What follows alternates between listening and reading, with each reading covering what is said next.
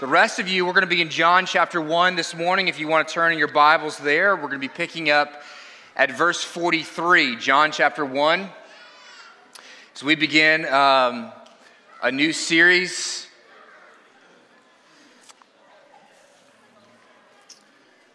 Where's Joel? Joel, hey Joel, the Dropbox has the wrong slides on it. My computer has it under a just in case file. This happens from time to time when you use technology that is supposed to sync together, and we upload things that didn't upload the correct slides. All right, John chapter 1, verses 43 through 51. So if you have a Bible, turn there, or a phone, you can use your devices to turn there, and I will read out loud as you follow along with me. All right, pick it up in verse 43. The next day, Jesus decided to go to Galilee. All right, in John chapter 1, Jesus is calling disciples to himself. He's collecting those who are going to follow him. He found Philip, who had become one of his disciples, and said to him, "Follow me." Now, Philip was from Bethsaida, the city of Andrew and Peter, who were brothers who were also disciples of Jesus. Philip found Nathanael and said to Nathanael, "We have found him of whom Moses in the law and also the prophets wrote, Jesus of Nazareth, the son of Joseph." Nathanael said to him, "Can anything good come out of Nazareth?" And Philip said to him, "Come and see." Jesus saw Nathanael coming toward him and said to him, "Behold, an Israelite indeed in whom there is no deceit." Nathanael said to him, "How do you know me?" And Jesus answered him, "Before Philip called you, when you were under the fig tree, I saw you." Nathanael answered him, "Rabbi, you are the Son of God, and you are the King of Israel." And Jesus answered him, "Because I said to you, I saw you under the fig tree, do you believe? You will see greater things than these." And he said to him, "Truly, truly, I say to you, you will see heaven opened, and the angels of God ascending and descending on the Son of Man." This ends the reading of God's holy, inerrant, and infallible word. May the grass wither and the flower fade, but may the word of our God stand forever. All right, Philip here says to Nathanael, when Nathanael makes his fairly snarky comment about where Jesus is from, Philip responds to him simply, "Come and see. Come and see who this Jesus is." My daughter, I have a fairly persistent child, my youngest, but she's also a creative one. And whenever she creates something up in her room, she'll call down. I'll be downstairs, and she'll say, "Dad, I made this incredible thing. You got to see it." And I'll say, "Well, tell me about it." And she'll describe it for just a second, and then I'll be like, "Oh, that's so great, sweetheart." And then she's like, "No, Dad, you have to come up here. You have to come and see it. You have to come and see. You have to experience this thing. You can't understand it until you fully see what I have created." Well, this is what the Gospels are doing for us. Matthew, Mark, Luke, and John are beckoning us to come and see Jesus. To come and see Jesus. To encounter him and to experience him personally on a one-on-one basis. Let me ask you, have you ever had an encounter with Jesus? Have you ever met Jesus? Have you ever come to him as you are, as a doubter, or in your grief or skepticism, even in your sin, and experienced Jesus interacting and responding to you where you're at through his word? What I want to do in this sermon series is we're going to examine Jesus' personal interactions when he goes one-on-one, mano a mano, with various folks throughout his life and his ministry. We'll see how he addresses those folks. Some people will come to him as skeptics. Some will come as doubters. Some will come as people wrestling with grief or dealing with their own self-righteousness. Or he'll also engage with the powerful. And we'll see in this the different ways in which the gospel writers show us how Jesus personally interacts with these various folks. The way he comes and engages with them. And the gospel writers give these little little bits of information often throughout the text as to how Jesus interacts with them, how he loves them, how he cares for them, and how he woos people to himself. And in all this, we get to experience an encounter with Jesus. We get to learn about about the character of Jesus and who he is. Are you enthralled by the person and the character of Jesus? Albert Einstein once said this. He said, "I'm a Jew, but I am enthralled by the luminous figure of the Nazarene. Jesus is too colossal for the pen of phrasemongers, however artful. No man can read the Gospels without feeling the actual presence of Jesus. His personality pulsates in every word." Einstein was not even a follower of Jesus Christ, but he sensed that there was something wondrous in the way this man interacted with people, the way he loved, and he sensed the power of his character flowing off the page. And so as we read and study Jesus' personal interactions with each individual this particular semester, I hope you and I can experience what even a non-believer, Einstein, came to wonder, to see the way Jesus loves people and have an encounter with Jesus yourself. And so this morning we're going to begin with Nathanael and how Jesus interacts with him. And it is fitting to begin with Nathanael because, as we're going to look at and see in just a second here, Nathanael's problem with Jesus and what keeps him from having an experience with Jesus, encountering Jesus, is that he is cynical. He is cynical. And if you're a person who desires to encounter Jesus and to know him, there are certain things that keep you from his presence. And for many of us in this age, that we live in an age of cynicism, that we are skeptical, that we are doubters, that we kind of look at everything kind of from the side, you give everything the side eye. And what we're going to see here this morning is the pattern that Jesus is going to see in this interaction with Nathanael is the same pattern we're going to see played out in Jesus' interaction with people, in which they're going to have a particular issue that Jesus is going to interact with. For Nathanael, it's cynicism. For others, it's grief or skepticism or doubt. And then Jesus is going to move towards them. And then he's going to call them to himself. He doesn't move towards us simply to leave us where we're at, but then to beckon us to know him and to follow him. And so let's look this morning at what it looks like to encounter Jesus in this barrier of our cynicism. Nathanael's problem with Jesus, he's got a problem with Jesus, and it's a personal problem, and it's maybe a prejudicial problem. Philip comes to Nathanael and he says to him, "I found the Messiah. Get excited with me. This is the one we've been looking forward to." And Nathanael's response is what? What good comes from Nazareth? Jesus interacts with people from all different angles. And Nathanael comes to interact with Jesus from a heart of cynicism. And Nathanael's present problem as he's simply a cynic. Now, what is cynicism?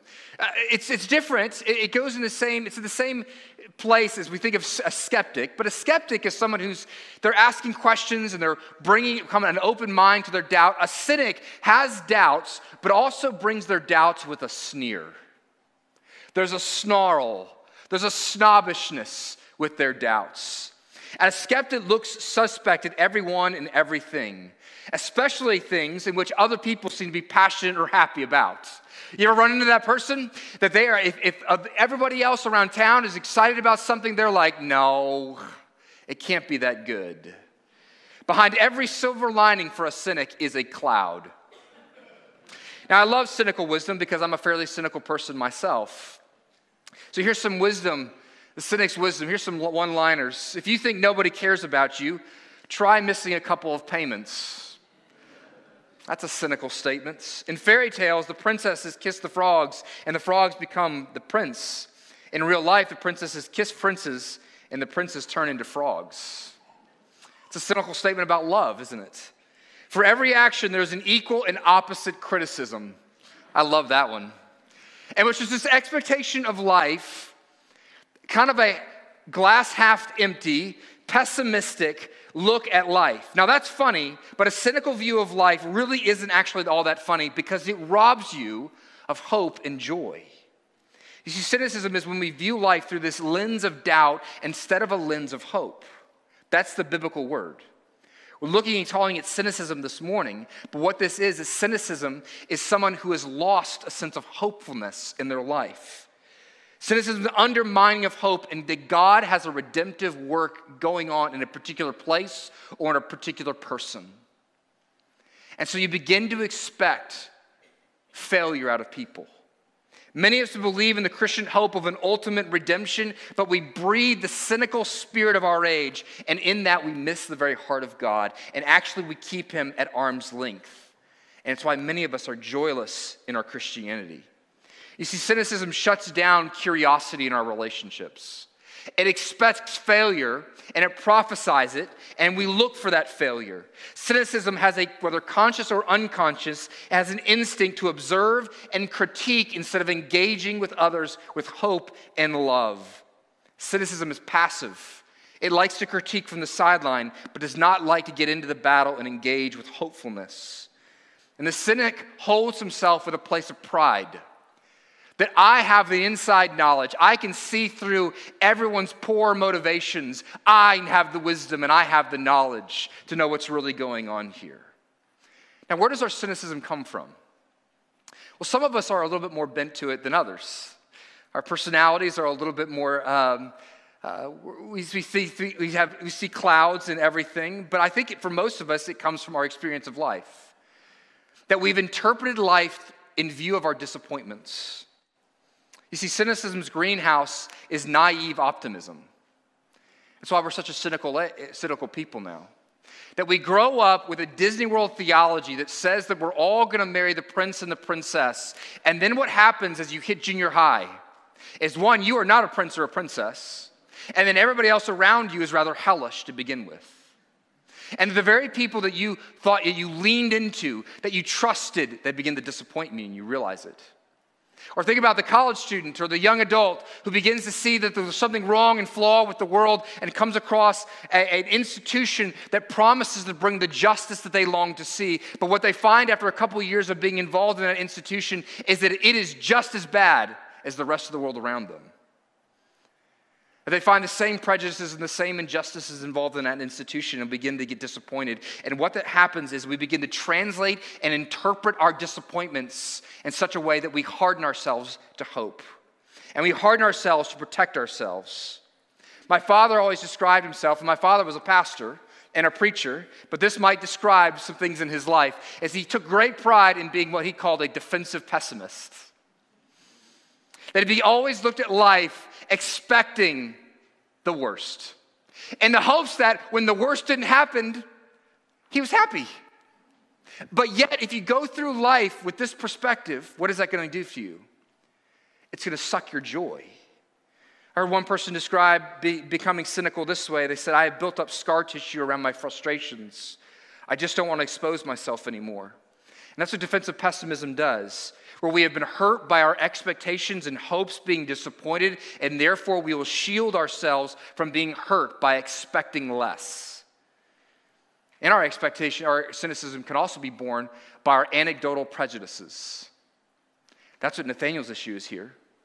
Nazareth, a king, a Messiah coming from Nazareth. You see, Nathanael is from Bethsaida, which is a middle-class town. It's a suburban community. There's Jerusalem, that's where the big city people live. And so the middle-class people like to look up at the big city people, and we get to disdain them. But then the middle-class people that live in the suburbs also like to look down at the poor people, the rednecks out in the village, and say, ah ha ha, look at those fools.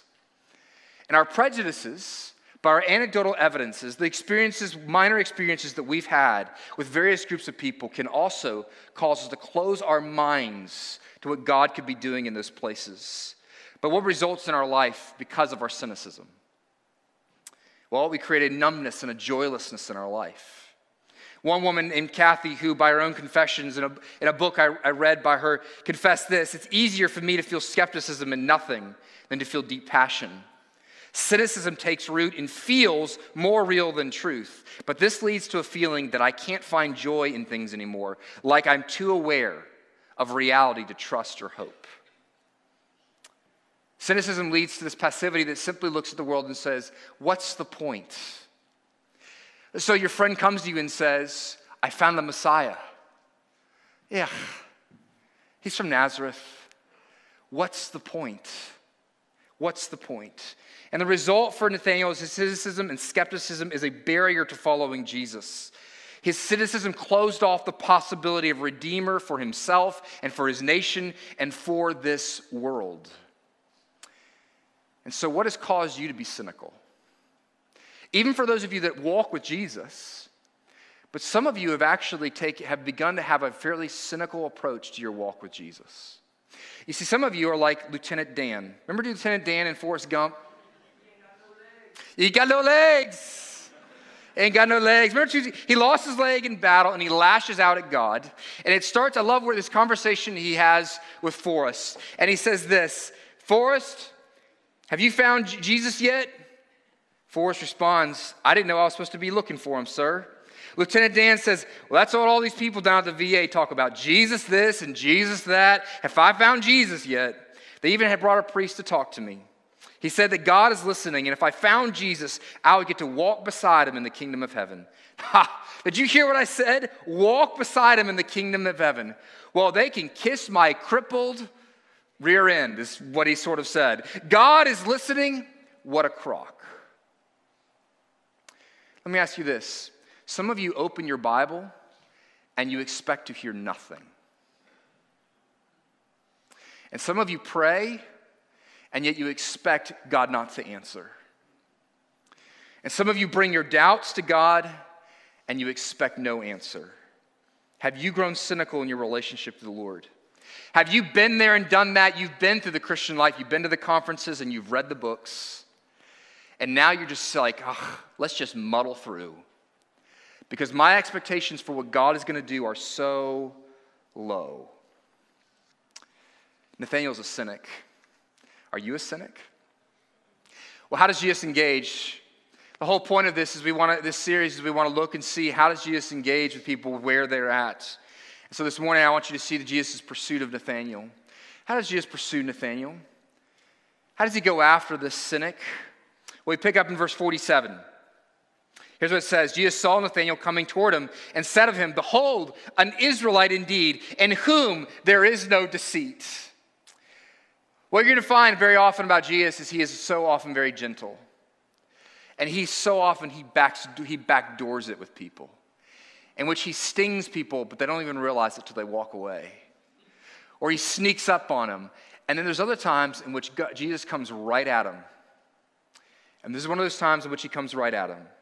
Jesus' point here is that Nathanael was a certain kind of Israelite, right? An Israelite in whom there is no guile. Nathanael is a simple man, he's saying. He means what he says, and he says what he means. Nathanael ain't playing games.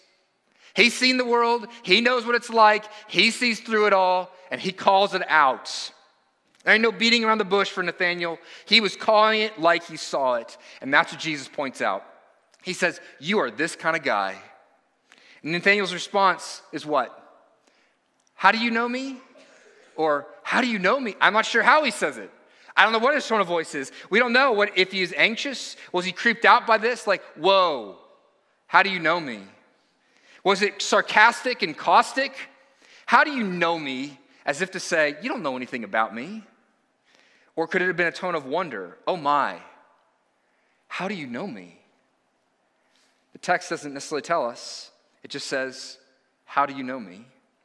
We don't know, but we can have a better sense of what Jesus is emphasizing in his approach and direction and how he's going after Nathanael and his cynicism and how he's going to try to break through that barrier and that wall. Jesus then answered him in verse 48 and says this, before Philip called you, when you were under the fig tree, I saw you. I saw you. The point Jesus is trying to get across to Nathanael is that I see you. And I see you right where you're at. In the Bible, the language of seeing also refers to knowing. I see behind you. I see behind the hard exterior. What did Jesus see of Nathanael under the tree? We don't know. It doesn't tell us. There's something very vague about this passage. We don't know exactly what he saw, but the question what Jesus wants to get across here is this, is Nathanael, I see you. It's used 3 times in the passage. The exact phrase is used. I saw you. What's he trying to get across here? Well, I'm going to use an example from my own life. Sometimes people see you before you see them. And I had the great delight of the most profound and special relationship in my life. This is how it began. Because when I showed up at Reformed Theological Seminary, there was a girl there who had already been there for a year. And I was just trying to exist and figure out how to get to my classes and buy my books. But someone saw me. And she became my wife. And she moved towards me. I didn't see Meredith first. She saw me first. And she won't deny it. She invited me to her house for a party. That's the kind of thing that Jesus is talking about. I saw you when you weren't looking for me. I saw you. This is the kind of seeing that Jeremiah 1 talks about. Before I formed you in the womb, I knew you, and I set you apart. This is the kind of knowing and seeing that Ephesians chapter 1 says. Where this word in the Bible, the word predestination is actually in the Bible. That there's something about before the foundation of the world, what that means is he knew you. That he looked out, he saw you, and he placed his affection upon you. Your resistance, your barriers, your walls, Nathanael, here's the problem. I've always been there. I've always seen you. I've always known who you are. And now what did he specifically see of Nathanael under the tree? Again, we don't know. It's very vague. It could have been a hidden virtue he saw out of Nathanael. He could have seen him praying or making a vow or feeding a hurting person or making a resolve to forgive someone who had deeply wounded him. Jesus says, I saw you. It could have been a hidden pain. Perhaps under the fig tree was a place in which Nathanael was abused. Perhaps it was there that he cried out to God. He could have felt pain there. He may have buried a child under a fig tree. It could have been hidden sins. That it was under that fig tree that he berated his own child. Or he committed a crime. Or maybe that's where he passed out drunk. Or he solicited a prostitute. Or he committed blasphemy. We don't know.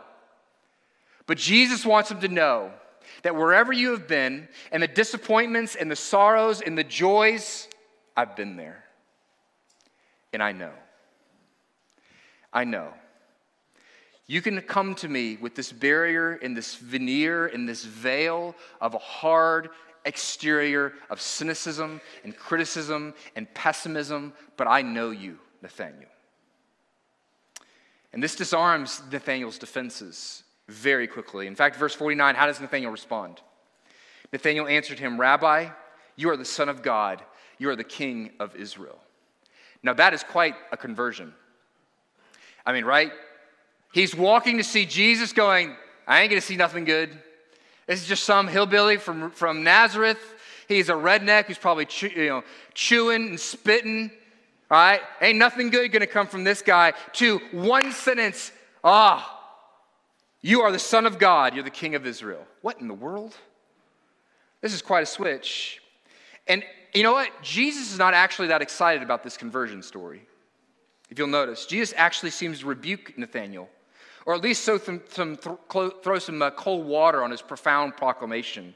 Nathanael says, you're the Son of God. You're the Savior. You're the King of Israel. And Jesus says, first you were skeptical about me, and now you're ready to adopt me? You're ready to swallow who I am, hook, line, and sinker? But I actually haven't begun to tell you and show you who I really am. And here's what Jesus says about to the cynics. He says this, listen, you want to slow play this? You should slow play this. Because what I'm after is not after quick conversions. I am not after you having an emotional experience. I'm not after you having some quick place of naive resolve. What I'm after is you walking and talking and knowing me. And in that, having your doubts and your questions and your past disappointments done away with. And so when Jesus encounters people he pursues, he is not after these half-baked professions of faith. What he is inviting people into is a long-term, lifelong encountering of him where we walk into relationship with him. And this is what Jesus invites Nathanael into. This is verse 51, our last point this morning. John, verse 50 and 51, Jesus answered him, because I said to you, you're following me because I said to you, I saw you under the fig tree, you believe? He's just saying, oh, you saw a cool miracle. You will see greater things than these. And he said to him, truly, truly, I say to you, you will see heaven opened and the angels of God ascending and descending on the Son of Man. What a bizarre way to invite someone into a relationship. What is Jesus talking about here? I want to give you two ways in which Jesus is actually now confronting the cynicism of Nathanael. Here's the first way. Jesus confronts his cynicism by declaring himself to be the ultimate arbiter of what is true in the world.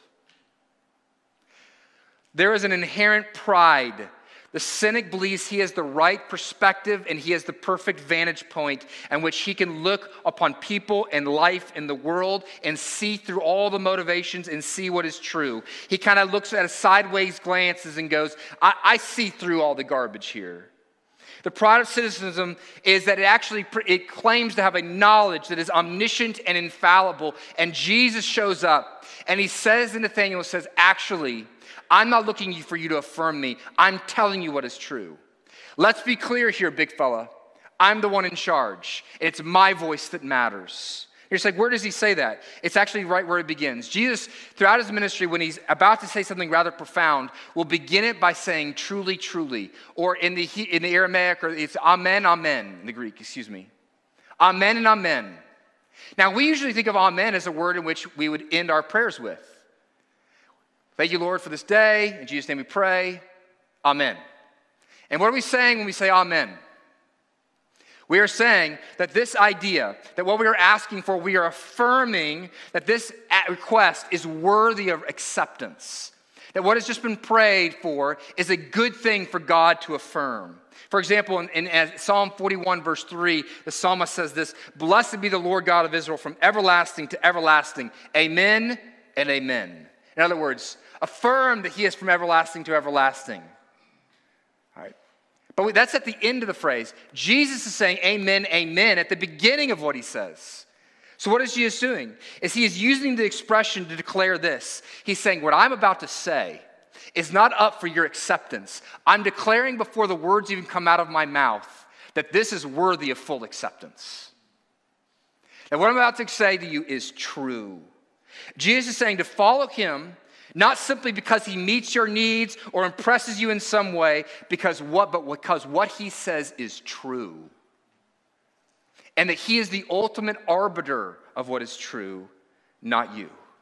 Jesus is a gentle, kind, joyous person, but he is profoundly serious about this. That he looks at the cynic and says, you seem to think that you know how the world works. Well, let me tell you how the world actually works. I'm the one who gets to speak in this. Take my words to heart, not your own. Here's the second thing Jesus says to the cynic. Jesus silences the cynicism of Nathanael by calling Nathanael to hope again. But he grounds that hope in Jesus himself. Cynicism is born of our disappointments. He says this in the last phrase of our passage this morning. Jesus says, you'll see angels ascending and descending on the Son of Man. That is a weird way to call someone into hope. But Nathanael, as a good Jew, as a good Israelite, in whom there is no deceit, will know what Jesus is alluding to here. Jesus is alluding to a vision that Jacob has way back in Genesis chapter 28. The patriarchs of Israel are Abraham, Isaac, and Jacob. Jacob has the 12 sons of Israel. God actually renames Jacob to the name Israel. And in Genesis chapter 28, what we find there is Jacob, who has just run away from his family. He has deceived his father in order to steal and betray his brother and get his brother's blessing. And he has run off from his family because his brother is going to kill him. And he's out in the wilderness pretty much completely alone. His shrewdness and conniving have left him without much of a future. He has no family. He doesn't know where he's going. Hope is dead for him. And he, exhausted in running away, he finally lays his head down and uses a rock for a pillow, just kind of leans up against a rock. And when he goes to sleep, he has a vision. And in his dream, he sees heaven open, and the angels of God are going up and down the stairs. And these angels are running errands for God. God is sending these angels up and down the stairs on behalf, to bring blessings to Jacob. And then he sees the Lord himself at the top of the stairwell. And he says this, picking up in verse 13. Here's what God says. And behold, the Lord stood above it and said, I am the Lord, the God of Abraham, your father, and the God of Isaac. The land on which you lie, I will give to you and to your offspring. Your offspring shall be like the dust of the earth, and you shall spread abroad to the west and to the east and to the north and to the south. And in you and your offspring shall all the families of the earth be blessed. Behold, I am with you, and I will keep you wherever you go. And I will bring you back to this land, for I will not leave you until I have done what I have promised for you. God is there looking down on Jacob. And in mercy, he speaks promises into Jacob's sorry, hopeless life. And says that because I'm going to bless you, I'm going to bring hope into your life, you're going to bless the world as well. And what are the promises that God says to Jacob? All this land is going to be yours. And you're going to have an inheritance in all this land. And I'm going to go with you, and I'm going to be for you. What is God doing here? This is unbelievable. He is binding himself to Jacob in these promises. He says, where you go, I will go. Where I go, I will take you. He is inviting Jacob into a relationship where he promises to do good for Jacob. And he says, these things will come to pass. I will not leave you until I have fulfilled my promise. By alluding to this vision, here's what Jesus is saying to Nathanael. These promises are now for you, Nathanael. These are for you. You will have God's inheritance. You will have God's presence. God is promising to bind himself to you. He is inviting you into a relationship where he promises to do good for you. But Jesus changes one thing in the image in John chapter 1. Jesus says this in the image. He says, you see the angels ascending and descending, not on a stairway, but on what? On the Son of Man, which is an Old Testament term pointing to the coming Messiah. What he's saying is this. Nathanael is saying, Nathanael, I am your hope. You can hope again because all the blessings that you're going to see heaven open up and the blessings of God poured down upon you with my inheritance and my presence. And those blessings are going to come upon you through me. And he's saying, Nathanael, this is different than every other religion and every other institution and every other person who will disappoint you. You see, every other religion doesn't work because it says, hey, if you want to get up to heaven and you want to get the blessings of God, you have to walk up the stairs to get there. You have to walk the steps. You have to fulfill the commands. You have to keep these rules. And he's saying, no. Of course you'd be cynical about life if it's all about you keeping all the rules perfectly. All you have to do is just be disappointed in yourself a few times and you're going to become pretty cynical. What's the point of trying to keep the rules? I'm trying to get to God. I can't obey him anyways. I've tried. Or Jesus is looking at him and saying, the institutions of this world have said this is how you get to God. This is how you get the blessings of God. And those institutions have failed you. Or other people have failed you. He's saying, listen, I am the one who will never fail you. I'm the one who will never fail you. Jesus is saying, I am the stairway. You want the blessings of heaven? You want to have hope again? You want to be freed of a cynical view of life in which you always look at things with a dark cloud around it? I am the way in which you hope.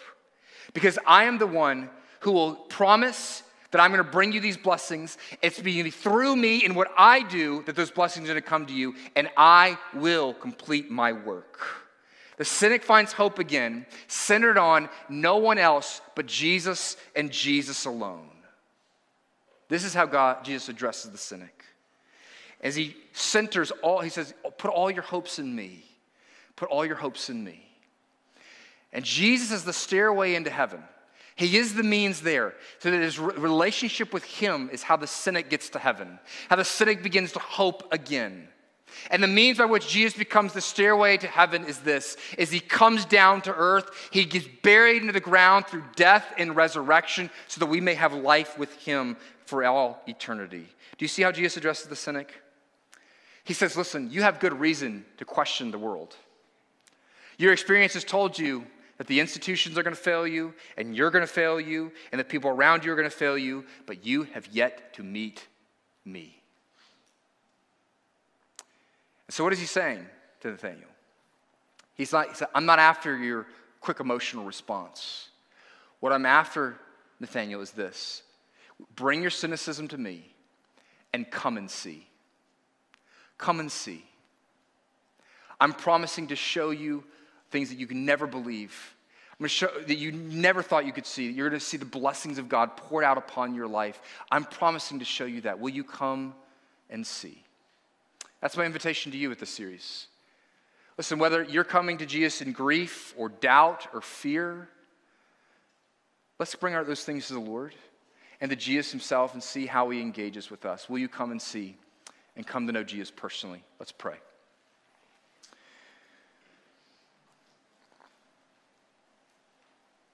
Heavenly Father, I pray that we would be a people who are willing to doubt our doubts and even to come to you in our cynicism, confessing that to you, Lord. I think about so much on my Seeing Jesus Together journal. The first couple lines where I engage with what's going on in my heart. And morning after morning, what it is it displays a cynical spirit that I have to lay at your feet. That I'm frustrated, I'm disappointed, that I'm skeptical as to what you're doing in my life. And so, Heavenly Father, I pray that you might give us a new audacity to lay our cynicism at your feet, our hopelessness, our belief that you're actually not going to do much, and bring it to your feet and say, Jesus, will you come meet me here? And that we would be willing to look at the pages of Scripture and look at the person of Jesus and see his beauty and his care and his majesty and his glory. We pray this in Jesus' name. Amen.